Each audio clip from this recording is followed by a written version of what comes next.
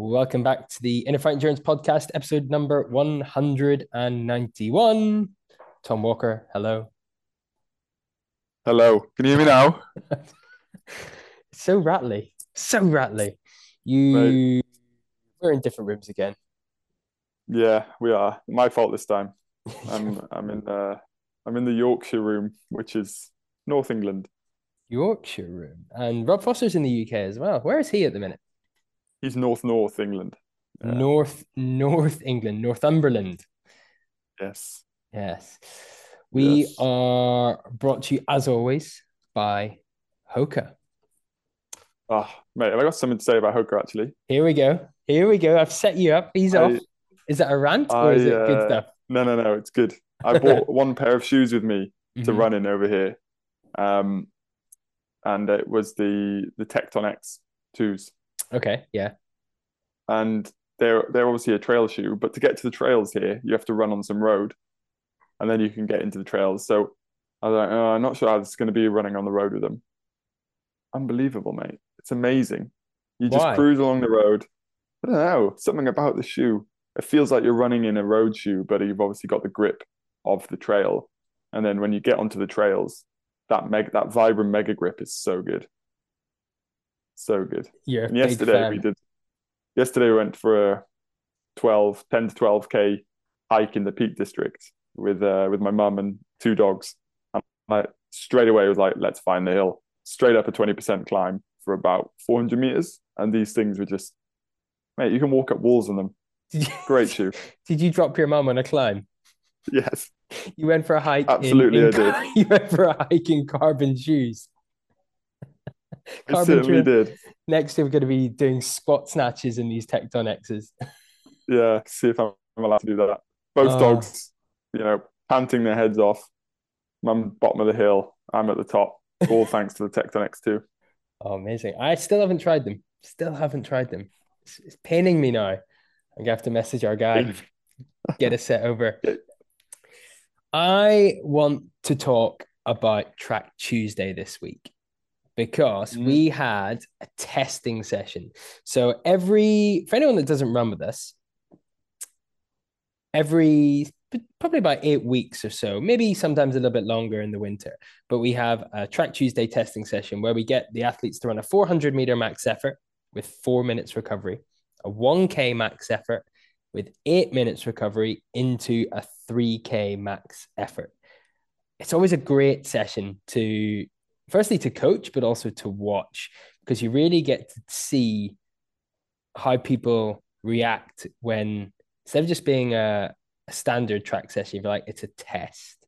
And so many mm. people crumble and so many people drop out where they wouldn't normally in a usual session. Firstly, Yeah, I'm putting the question to you. Why do you think that is?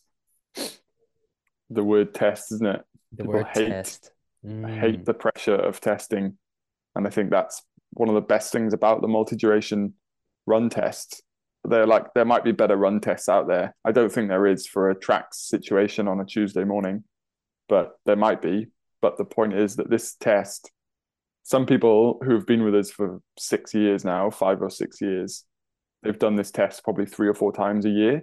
Yeah. And so they have their numbers. Like I have huge spreadsheets of numbers for clients who have done this test, 3 times a year for the last 5 years. So you can't hide from that. And I think we don't always tell them when the test is coming.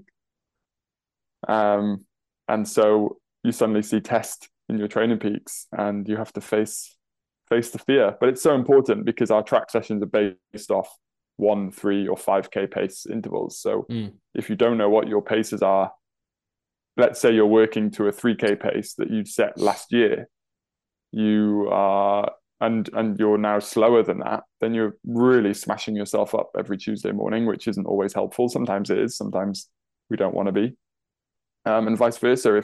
If you're cruising at the back of a group because you think you're slower than what you actually are, you're not getting the most out of the session. So it's important that the word test is put forward because it is a test for people. But I think that is the main reason why people fear it, because they're going to be judged if they like. What was your highlight of the session.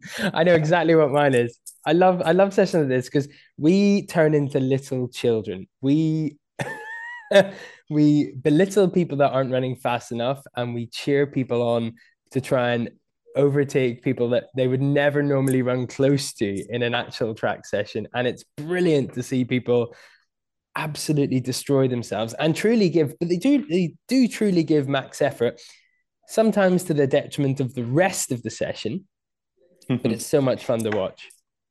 um, my I know your favorite moment. I'll let you have it. Mine is actually a bit different. I have a client who came to me to do Ironman triathlons 3 or 4 years ago and loved the process, loved the data, loved the whole geeky part behind it, and was brand new to it. So really went through a stage of like everything being in order, and was almost the perfect client. But since then, or since completing the Ironman, has really struggled to be on board with a continuous program and absolutely feared testing Mm. or any kind of session that pushes them out of their comfort zone. And on Tuesday, I didn't tell them that it was a testing session. What did you put in So Training Peaks? nothing. So they rocked up. They rocked up without a watch, because that's one of the good things we're working on, is just running. You don't need a watch to run, so don't worry about it. And so they showed up without a watch, but they still went all in on the test, and the gratification at the end was nothing to do with time of their 400 1 or 3K. They have no idea what time they ran it in. It was nothing to do with whether they'd improved or got worse based on the last testing. It was just that they showed up and gave it everything, and that for sure is my highlight of it. Amazing. Oh, Yeah, you go want me on. to tell you mine now? So mine There's is way more is lads. is the tussle between Group One and Group Two. So Cathal, he is training for a marathon. He's not as fast as Sean. We know this. But the first effort is a 400-meter max effort, and he stuck to the back of Sean and overtook him on that second bend on the outside, and was Yeah, screaming in that the last 30 meters as he came down the home stretch. He didn't it was mad. recover in that 4 minutes, and so I thought he started off with Sean on the 1K, but Sean had dropped him in the first 200 meters again. He did Bang, pick it up for the 3K, bang. but he was gone by then. Absolutely gone. Actually, it brought me Brutal. on to something that I wanted to ask you. So, why is this session so good for runners? Because if you do give a true 400-meter max effort, you're not recovering in that 4 minutes before the 1K. So, what are the runners getting from this session for that 1K and the 3K? Yeah, I think when we look at it similar to how we do our FTP tests as well in cycling, and swimming actually with the CSS test, is if you base your paces off complete freshness, you're probably being a little bit inaccurate when it comes to your training, because when do we ever go into training sessions completely fresh? We should only be going into races completely fresh because we taper for it. But generally in our training, we carry around a bit of fatigue with us, not just from training, but from life and work and other things as well. So the 400, you go into it fresh, but it's a real hard anaerobic effort, and that tells us some information. Maybe I think often, and you'll probably see this with your clients, mate, beginners improve their 400 rapidly, Yeah. but once you've got an established runner, their 400 doesn't really change, maybe by a few seconds here and there. But what it does do is it sets the body up to be in a position where it has to deal with a load of lactate and a load of fatigue. But 4 minutes is enough to recover if you are fit, in an anaerobic manner as well. So it then gives you an honest 1 and 3K effort, which are endurance efforts. They're aerobic efforts.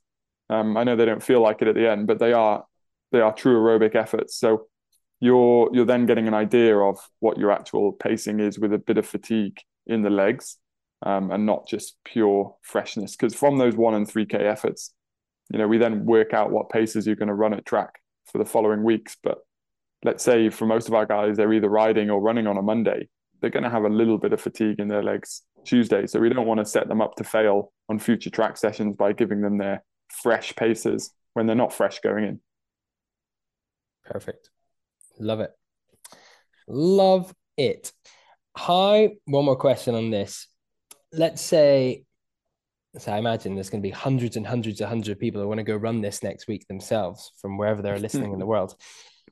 You do your 400, it's max effort, your legs are primed. You've kind of said or alluded to that it's max effort, but it doesn't really matter as long as you go into it fatigued. We're really interested in that 1K and the 3K.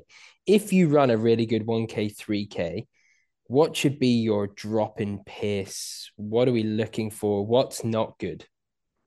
Or what is good? I think it depends on what kind of runner you are. So if you train for a marathon, if you can split your 3K and 1K pace by roughly 15 seconds per K, then you're in a good place. Yeah.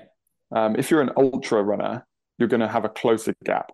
So your 3K pace is going to be closer to your 1K pace.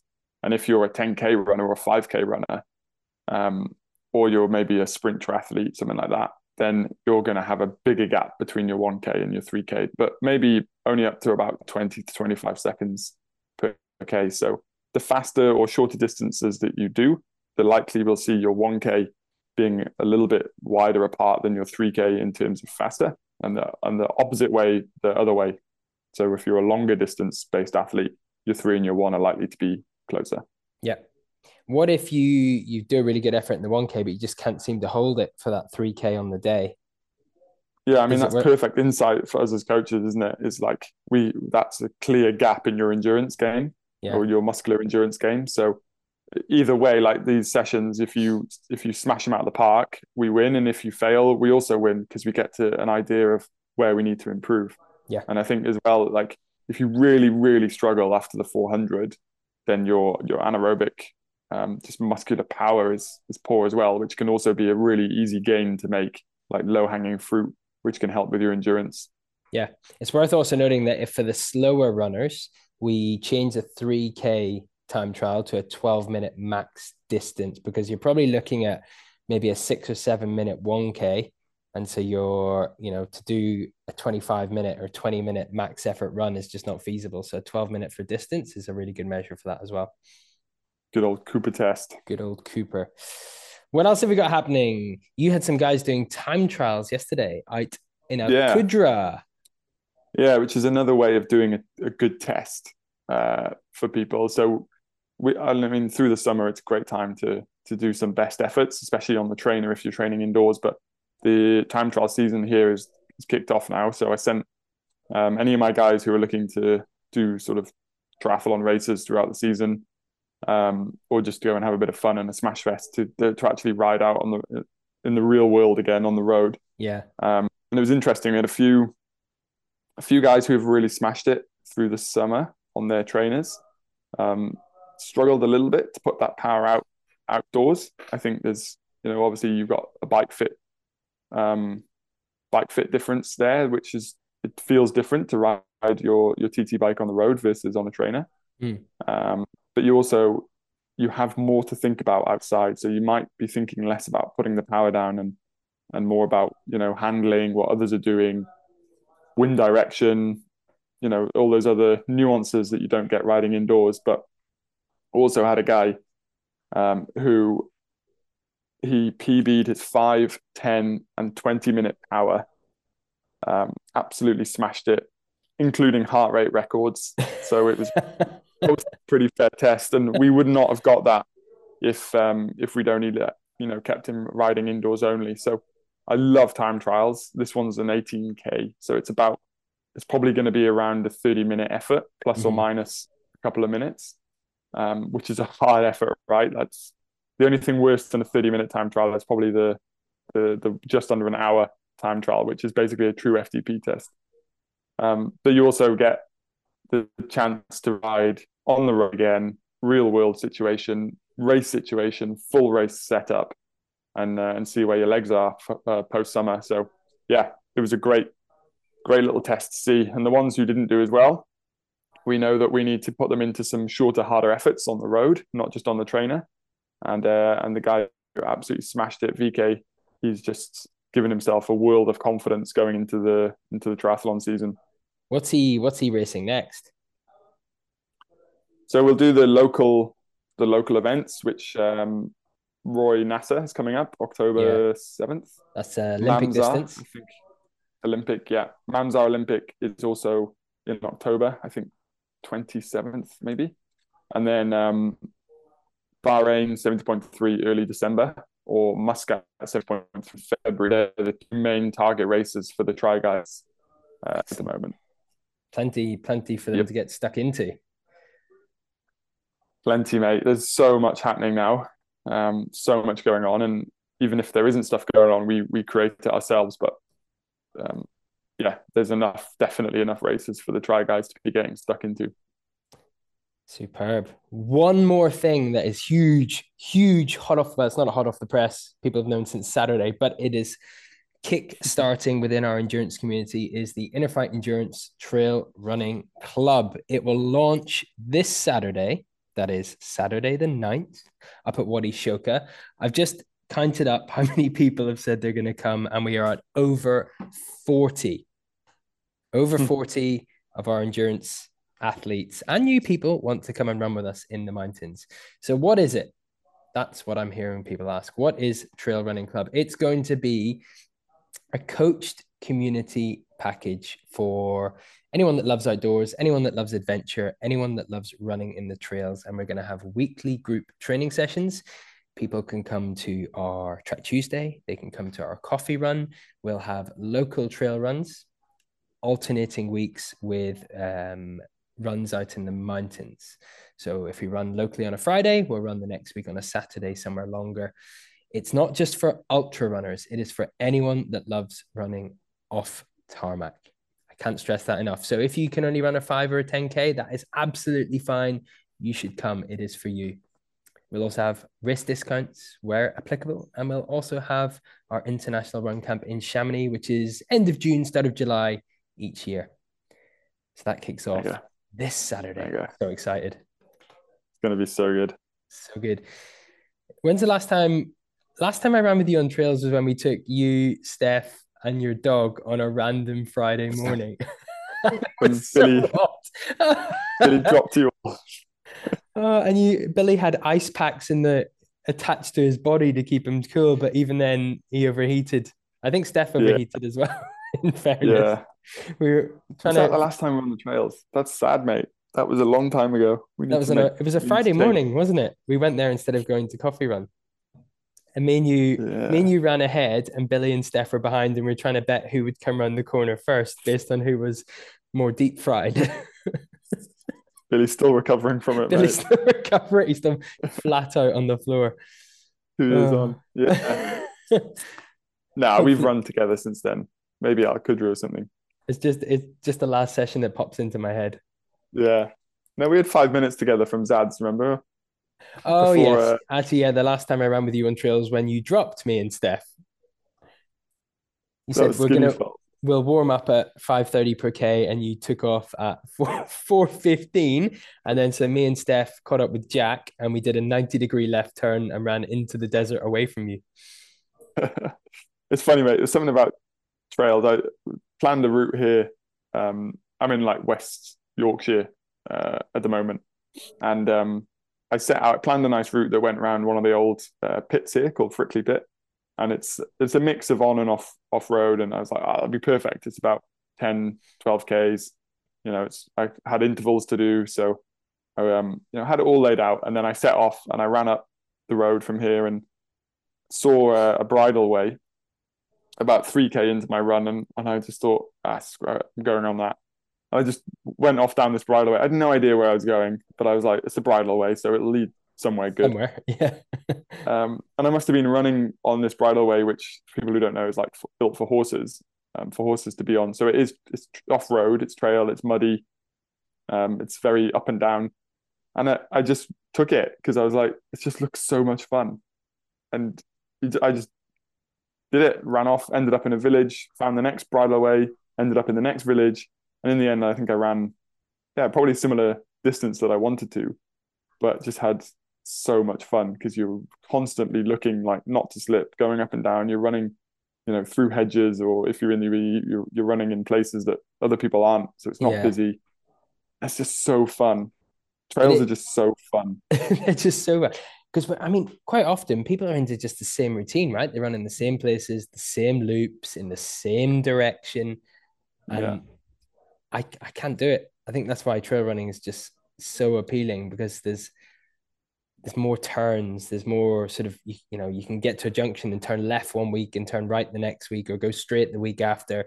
You can run out and back, and as long as you're fairly competent with directions, or you know how to use your watch, you're safe.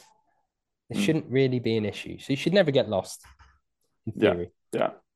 And yesterday in the peaks, I can't remember where Lady Bower Reservoir, where we were going from. And mate, you'd have loved it because it was so busy up on the trails. Yeah. Not busy like annoying, because there's so many trails and it's a massive, obviously, area. But we must have seen hundreds of people out on a Sunday walking around. Some people were mountain biking, some people were running, and no one is like, when you're in the city and you're running, people are checking their watch, they're jogging on the spot, they're, making sure that they don't miss their interval. Whereas yesterday we were just wandering around, or other people are wandering around. Some people are running with their dogs, saying good morning, saying hello. Just such a nice atmosphere. And that's similar to trail running, isn't it? Yeah, totally. Amazing. Right, let's get into the meat and bones of today's show. We are talking training adaptations. So, specifically, what are training adaptations, and how long do you have to train consistently to get all the benefits of all that training? Because one thing we see quite a lot is people will come to us and say, I want to run this race or that race, and they are completely blind to how long it'll take for them to get that race fitness. And so in this show, I Nice. break down how long all of that takes, so you will be well informed for realistic guidelines. That's it. Let's jump into today's show. Right, let's get into the show. Understanding the timeline of training adaptations. As endurance athletes, particularly trail and ultra runners, this is what I envisage when I think about this, but it really is applicable to all sports. Runners, triathletes, whoever, we participate in these sports. It demands a huge amount of physical capacity and mental resilience. And conquering the distance over these challenging terrains and in the challenging temperatures that we race in, it requires your body to be strong and your mind to be really well prepared. One of the main elements, if you like, that often escapes many of the runners that I meet is the time that it takes for these adaptations to occur, and the process by which your body's gradually going to change and get stronger in response to the training that you put it through. If you understand these stages of adaptation and how they're going to align with the training strategies, you can approach your training with much more intention. And that's ultimately what we want. We want to know what we're training for, why, and how long these gains, these elusive gains, are going to take. So before we look into the intricacies, big words today, of adaptation timelines, we need to grasp what's actually happening to your body, what's going to change when you take part in these endurance sports, the building blocks from which your performance is constructed. So we're going to start by nerding out on some basic physiology, and then we're going to connect the dots and explain to you how you can use this information to inform your training, or you will understand why your coach has programmed the training the way that they have. So if we look at your cardiovascular system, it's going to take center stage in these early adaptations. As training begins for a novice athlete, your heart's going to become more efficient. It's going to pump more blood with each beat. This is called stroke volume. And at the same time, the number of capillaries supplying your muscles increases. So the delivery of that oxygen and the nutrients to these muscles is going to be enhanced. Think of this as building a brand new 15-lane superhighway to deliver rich, oxygen-filled blood to your muscles, which is what you need when you start running, you start swimming, or you start cycling. These changes are going to lead to improved endurance. So we are winning here. And the great thing is, All you have to do to benefit from these gains, to add an extra lane to your superhighway, is to train consistently. That's it. The second phase, if you like, sees mitochondrial biogenesis, which is, it's a really, Google it, it's a really interesting process where the cells produce more mitochondria, which is your powerhouse of energy. And the enzymes that are critical for this aerobic energy production become more active. And if they're more active, it's going to lead to increased energy efficiency. So your body is going to rely more on fat metabolism. It's going to save your glycogen stores and enhance your endurance. And again, if you want more mitochondria, what you have to do is start training and do it consistently. So far, it's so simple, right? So simple. If we go then to the advanced stage, your lactate threshold. Now we hear this being banded around all the time. Everyone's got their fancy Garmin on. They're going, you know what? My lactate threshold has increased this week. Lactate threshold indicates exercise intensity at which your body's ability to clear lactate from the bloodstream lags behind its production. So in essence, you are able to sustain higher intensities for longer periods of time. If you exercise above lactate threshold, lactate is going to build in the blood faster than you can clear it. The higher your lactate threshold, the more lactate that your blood can clear. And so the faster you're able to train. Make sense? Excellent. The maximum oxygen consumption capacity, which is commonly known as VO2 max, increases significantly with enhanced aerobic fitness. So ultimately, your endurance performance lies on the ability for your body to uptake and utilize oxygen. If you visualize your VO2 max as your upper limit of your performance capacity, all the other factors operating within its parameters, okay? So much like a room ceiling, that would be your VO2 max. That establishes the highest point or the peak of the, if you like, the peak of your physical capabilities. And it encompasses all of the elements that contributes to your overall potential.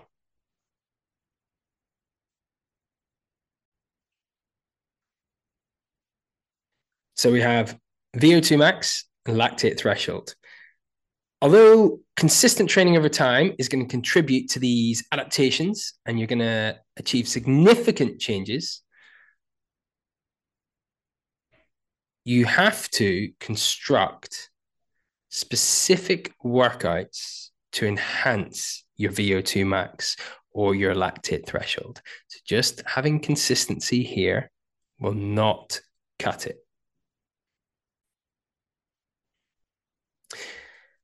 And one more thing, long-term adaptations through endurance training will give you structural changes. So your connective tissues, your tendons, your ligaments are going to grow more resilient. They're going to grow stronger. And this is going to reduce the risk of injury. If I didn't talk about the mental resilience that also develops during long, hard training blocks, well, I would be doing you a disservice.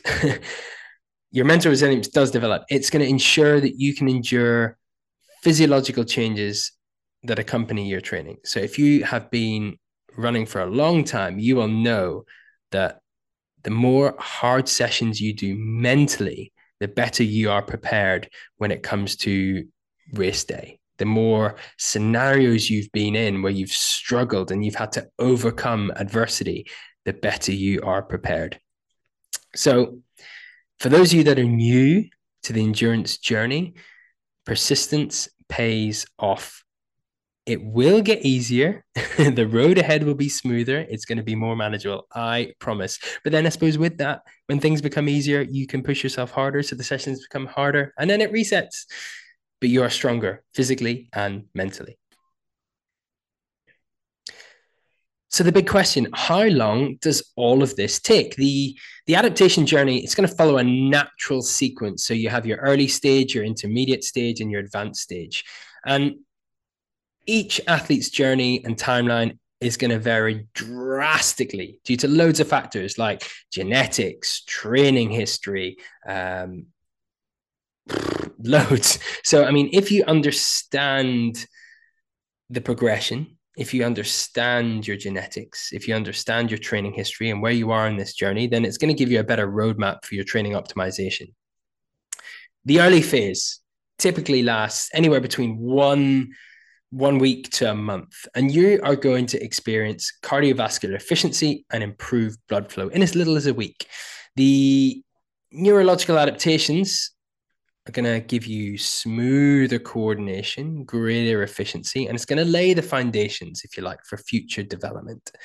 In the intermediate phase, between a month and 2 months, you're going to get that rise of mitochondrial biogenesis. You're going to get increased aerobic enzyme activity, and that fat metabolism takes center stage.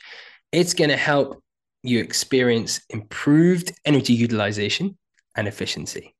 And if we go to the advanced phase, that's sort of between 2 months and 3 months. You're going to notice that your lactate threshold and your VO2 max are going to make substantial improvements if you have been working on training blocks specifically towards them. Your ability to store glycogen is going to increase. It's going to reduce fatigue then during prolonged efforts because you're able then to run longer. And you might start to experience a variety of positive sensations within these advanced adaptations. So physiologically, you might sense an increased capacity to run harder for longer and higher intensity. So if you go to Track Tuesday sessions, you might go, actually, that session today felt a little bit easy. I'm going to jump up a group, or I'm going to do an extra rep, or I'm going to push the pace a little bit. It might, if you like, manifest, you might feel like you have enhanced endurance. On a subjective level, you may perceive heightened sense of ease during your runs. Things are going to feel a little bit easier.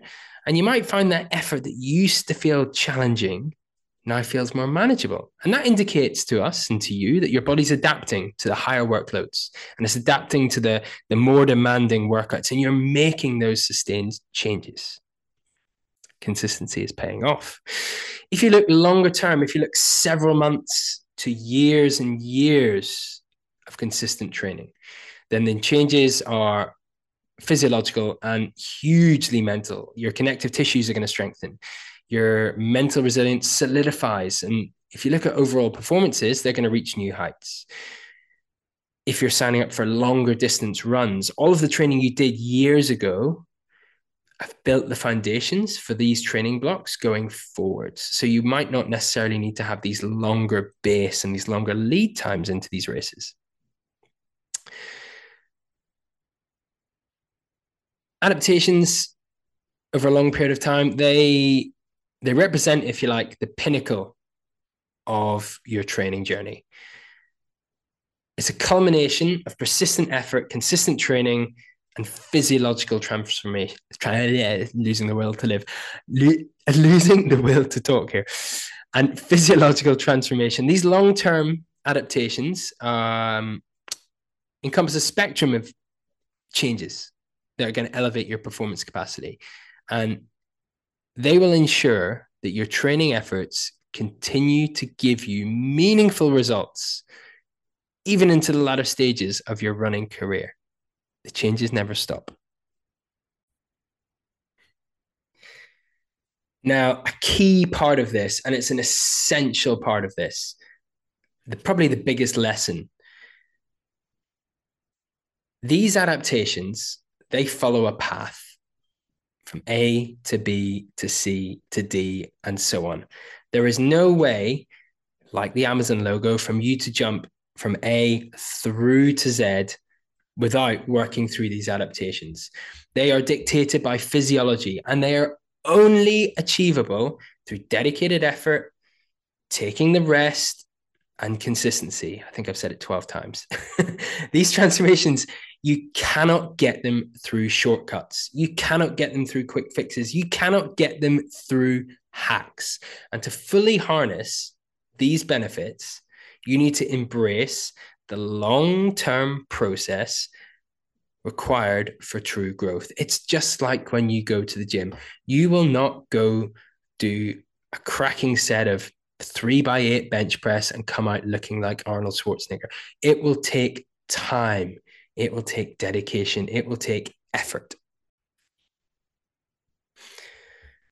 So what we generally see when we look at athletes' training history, and why training history is actually so important, is that there's a misunderstanding of these adaptation timelines, a lack of awareness about how quickly you can make these process, and this progress, and it can lead you down a dangerous path.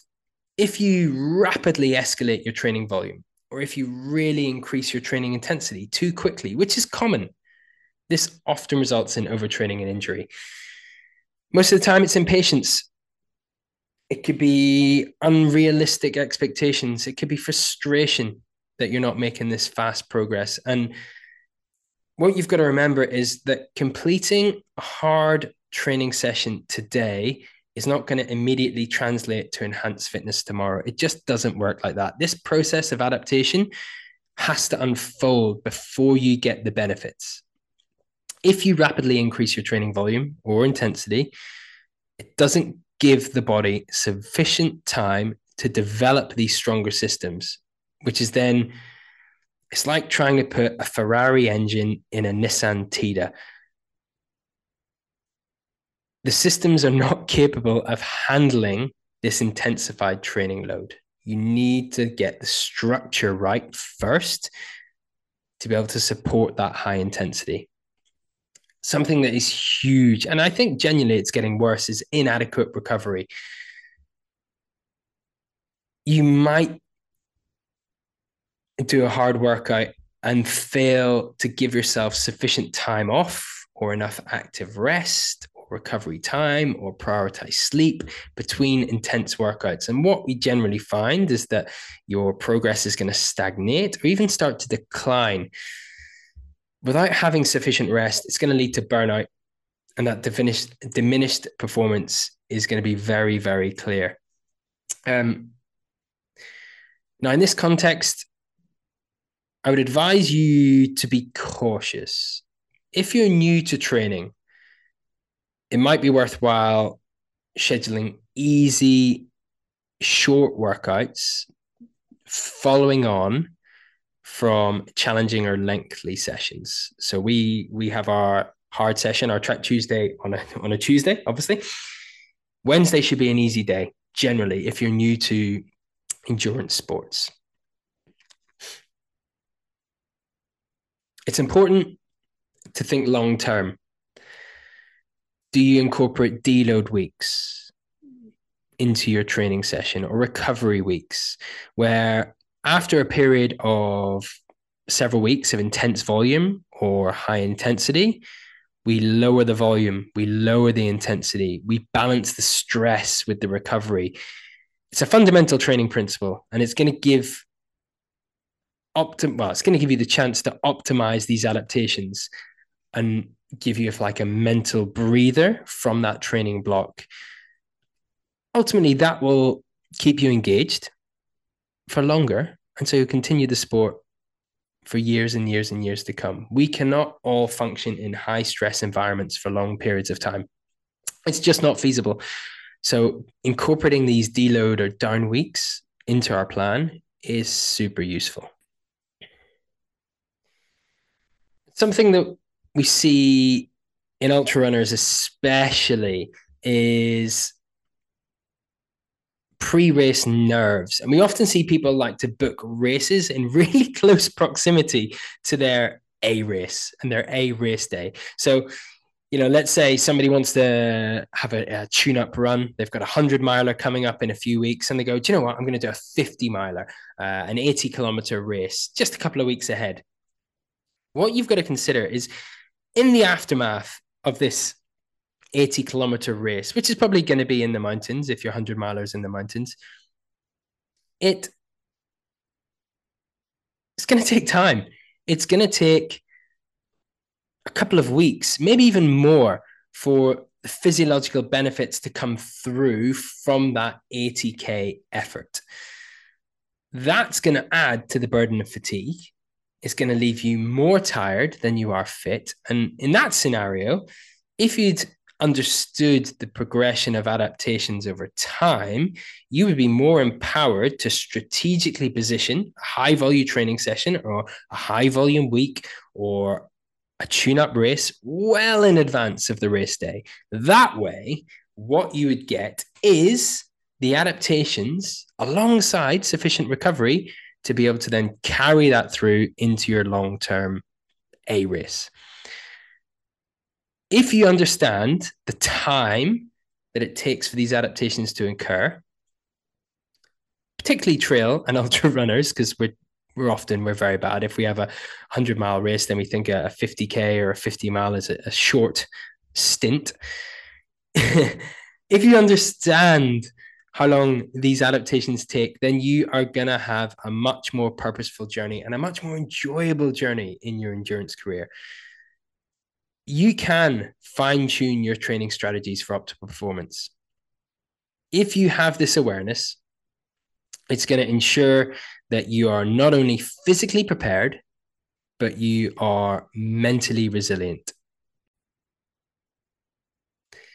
That way, you're going to be able to navigate challenges. You're going to be able to avoid these common pitfalls, and you're going to be able to run, swim, or cycle on a path that blends the science, the resilience, and the commitment for you to achieve your fullest potential in this crazy world of endurance sports. That is all I have to say today. There we go. Thank you very much for listening. If you have any questions about training adaptations, if you have booked a race and perhaps you booked a tune-up race and you're now questioning whether it is too close to your race day based on the training that you've done, feel free to drop me an email, rj@innerfight.com. We'll take a look at your training. We'll take a look at your training history. We'll have a look at your tune-up races and we will see if it's suitable. Maybe it is, maybe it isn't. I will do that for you guys. As always, thank you very much for listening. Thank you for giving me your time. We always are looking for new guests. We're always looking for new things to talk about. We're always looking for topics. If you have a guest, a topic, maybe it's you. Maybe you want to come in and talk about your endurance journey, a challenge that you've overcome, a challenge that you face. Maybe you have a question for us that you want us to answer.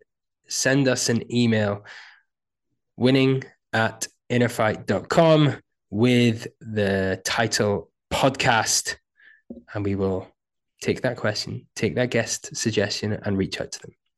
Thank you very much. Have a wonderful week, and I will see you all next week.